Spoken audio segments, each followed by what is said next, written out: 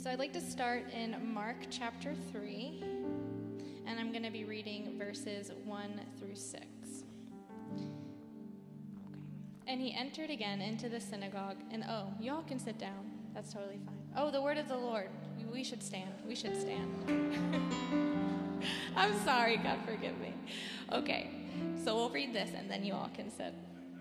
Okay, Mark 3, 1 through 6. And he entered again into the synagogue, and there was a man there which had a withered hand. And they watched him, whether he would heal him on the Sabbath day, that they might accuse him. And he saith unto the man which had the withered hand, Stand forth.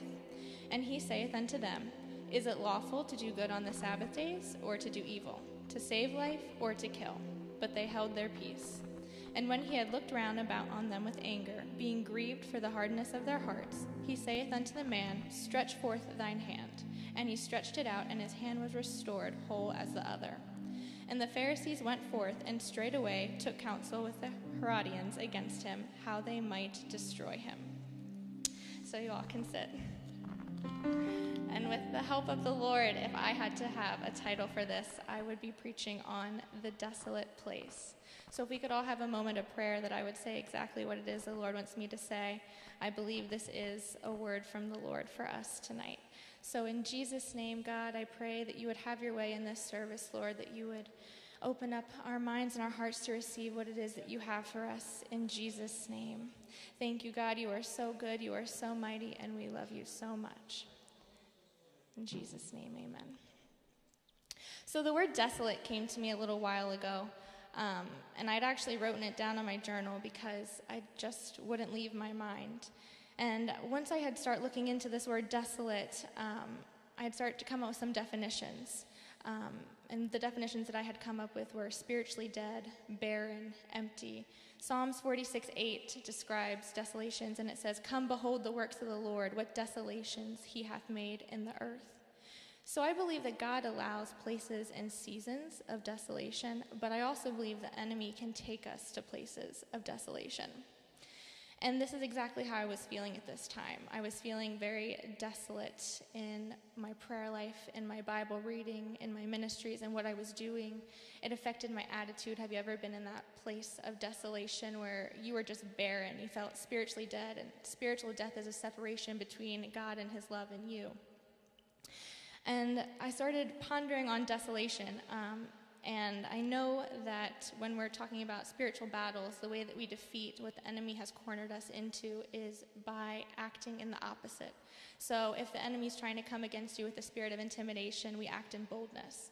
So with this desolation and this spirit of desolation, I realized the only way that we can overcome it is by acting in its opposition, which is fruitfulness.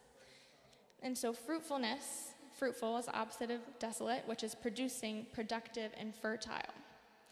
And so acting in opposition to desolation was my answer for this time.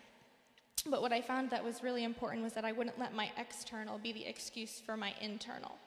Even though it can be desolate out there, and it is desolate out there, it's not going to be desolate in here. It's going to be fruitful in here. So if desolation was spiritual death and fruitfulness I consider spiritual life, then how would we pass from spiritual death to spiritual life?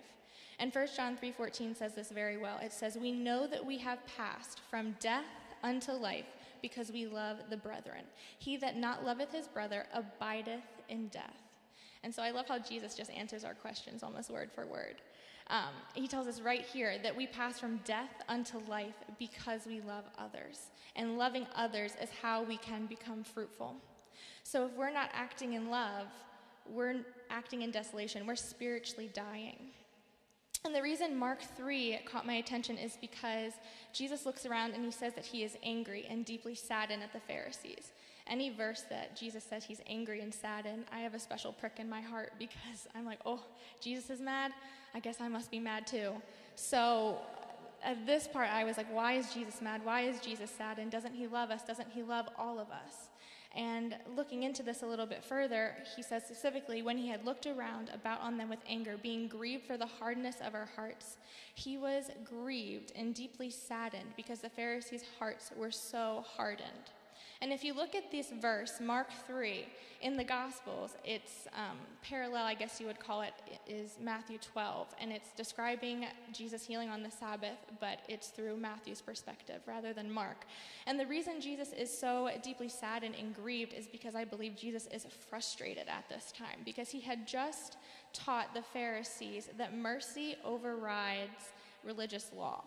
And this is when Jesus and his disciples are picking plucks of corn to eat on the Sabbath. And the Pharisees ask the disciples, and they say, "Why do your disciples do what is unlawful on the Sabbath?" And Jesus gives them two examples. He says, well, don't you remember when David ate the shewbread and his companions on the Sabbath? And it was because David was hungry and had mercy on his companions, and also his physical need overrode the religious law of the time. And he gives another example. And he says, what about when the priests work on the Sabbath? And he said that the priests profaned the Sabbath, which means that they offered religious sacrifices at the time. But Jesus was saying he did this because it was for the mercy of the people, and the need was so great for the people that the priests were shepherding that mercy overrode the religious law of the Sabbath, and the priests were able to work on the Sabbath. So Jesus had just explained that mercy and love overrode the religious law, but yet the Pharisees are still trying to get him on the healing of the man with the withered hand, and they ask again. But Matthew 12:7, right after Jesus explains this mercy overriding religious law, he says, "But if ye had known what this meaneth," and by this he means the scripture that says, "I will have mercy and not sacrifice," then you would have not condemned the guiltless. If you would have known and understood that mercy overrode religious law, then you would not be even asking me whether or not I'm going to heal this man's withered hand on the Sabbath. And so if we look at the Hebrew definition and the context of the word mercy here, it means kindness or goodwill towards the miserable and afflicted, joined with a desire to help them. To me, that sounds a whole lot like love. That sounds like loving others, having compassion on others. So the act of healing of the withered hand was an exemplification of this principle that Jesus was trying to demonstrate to the Pharisees. And I believe that when Jesus asked, "Is it lawful to do good on the Sabbath days or to do evil, to save life or to kill?" the Pharisees held their peace. And I think this is a really nice way of saying in the Bible that the Pharisees were dumbfounded. They didn't really know what to say, because I don't even believe they understood the question that Jesus was asking. And they didn't understand because they were so spiritually dead. They were living in a place of desolation. They had no love, compassion, or mercy in their hearts to even understand what Jesus was saying or what he was trying to do by trying to heal the man with the withered hand. And he said unto them, "Is it lawful to do good on the Sabbath days or to do evil, to save a life or to kill?" And when he looked around on them in anger, he was grieved for the hardness of their hearts. And he said unto the man, "Stretch forth thine hand." So he was just like, I'm going to heal the hand anyway, because you do not even understand what I'm saying.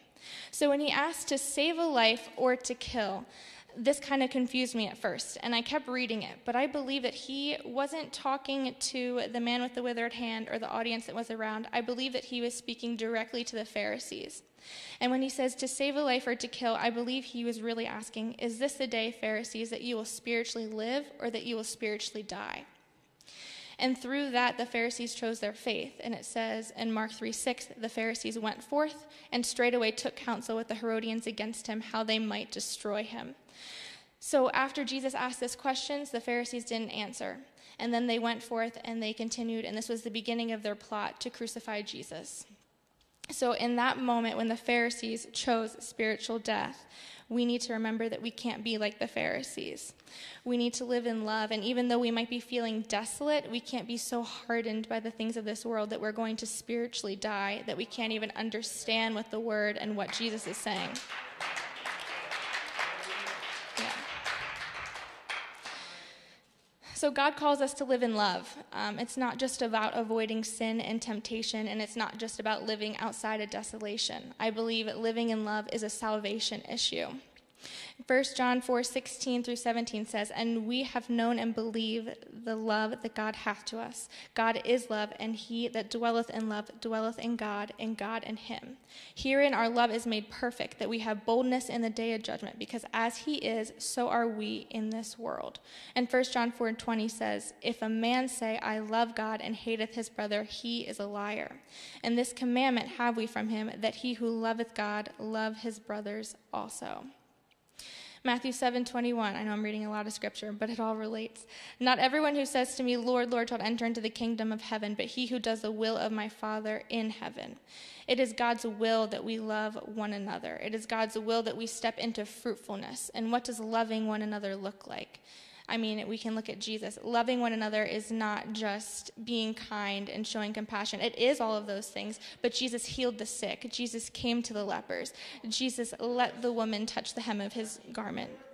It's the things that we do and that exemplify Christ that allow us to live in love. It says, "He that liveth in love is of him, is of God, that dwelleth in him. God dwelleth in him, and he dwelleth in God."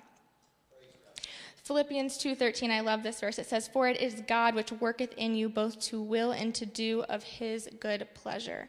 When we have a close relationship with God, it is his will, and it is what works in us to do of his good will and to do of his good pleasure. So with that being said, I guess this message is just about loving others. And I had said to somebody before this, I had said, well, I feel like a message of loving others is something that we hear so often. And this person had corrected me and said, well, we wouldn't need to hear it so often if we did it. Right. And so I believe that that's exactly true. So in this time of desolation, when our praise is affected, when our worship is affected, in the way that we act is affected, I believe that if we step out and live and love others, and we step out in love towards others, we can be fruitful in our own spirits and then be fruitful towards other people. Just as me as a nurse, I have been living, to be honest, a past few weeks in desolation. And I remember when I first got into nursing, I would be praying with my patients and showing love in those ways, trying to heal the sick, trying to be a woman of compassion and a woman of caring. But the desolation of the world can start to infest itself into your spirit. And that's exactly what happened. And I started not praying for people as much and not really caring as much. And it's not that I don't care, it's just that the outside affected the inward. And I think that's so important when we recognize the desolation in our lives, that we make a conscious effort to be fruitful. Yeah, amen. And so when I started praying for others again, speaking healing, speaking boldness, those were the things that made me the most happy, to live in the pleasure of Christ, that it is he who willeth the good will and to do good pleasure. And so with that being said, I'll leave you with this verse. And this is 2 Peter. And Peter is saying, he's explaining how we bear fruit. And he says, you must give all diligence, add to your faith virtue, and to virtue knowledge, and to knowledge temperance, and to temperance patience, and to patience godliness. And this is the important part. And to godliness, brotherly kindness, and to brotherly kindness, charity. For if these things be in you and abound, they make you that ye shall neither be barren nor unfruitful in the knowledge of our Lord Jesus Christ. Amen. Thank you, guys.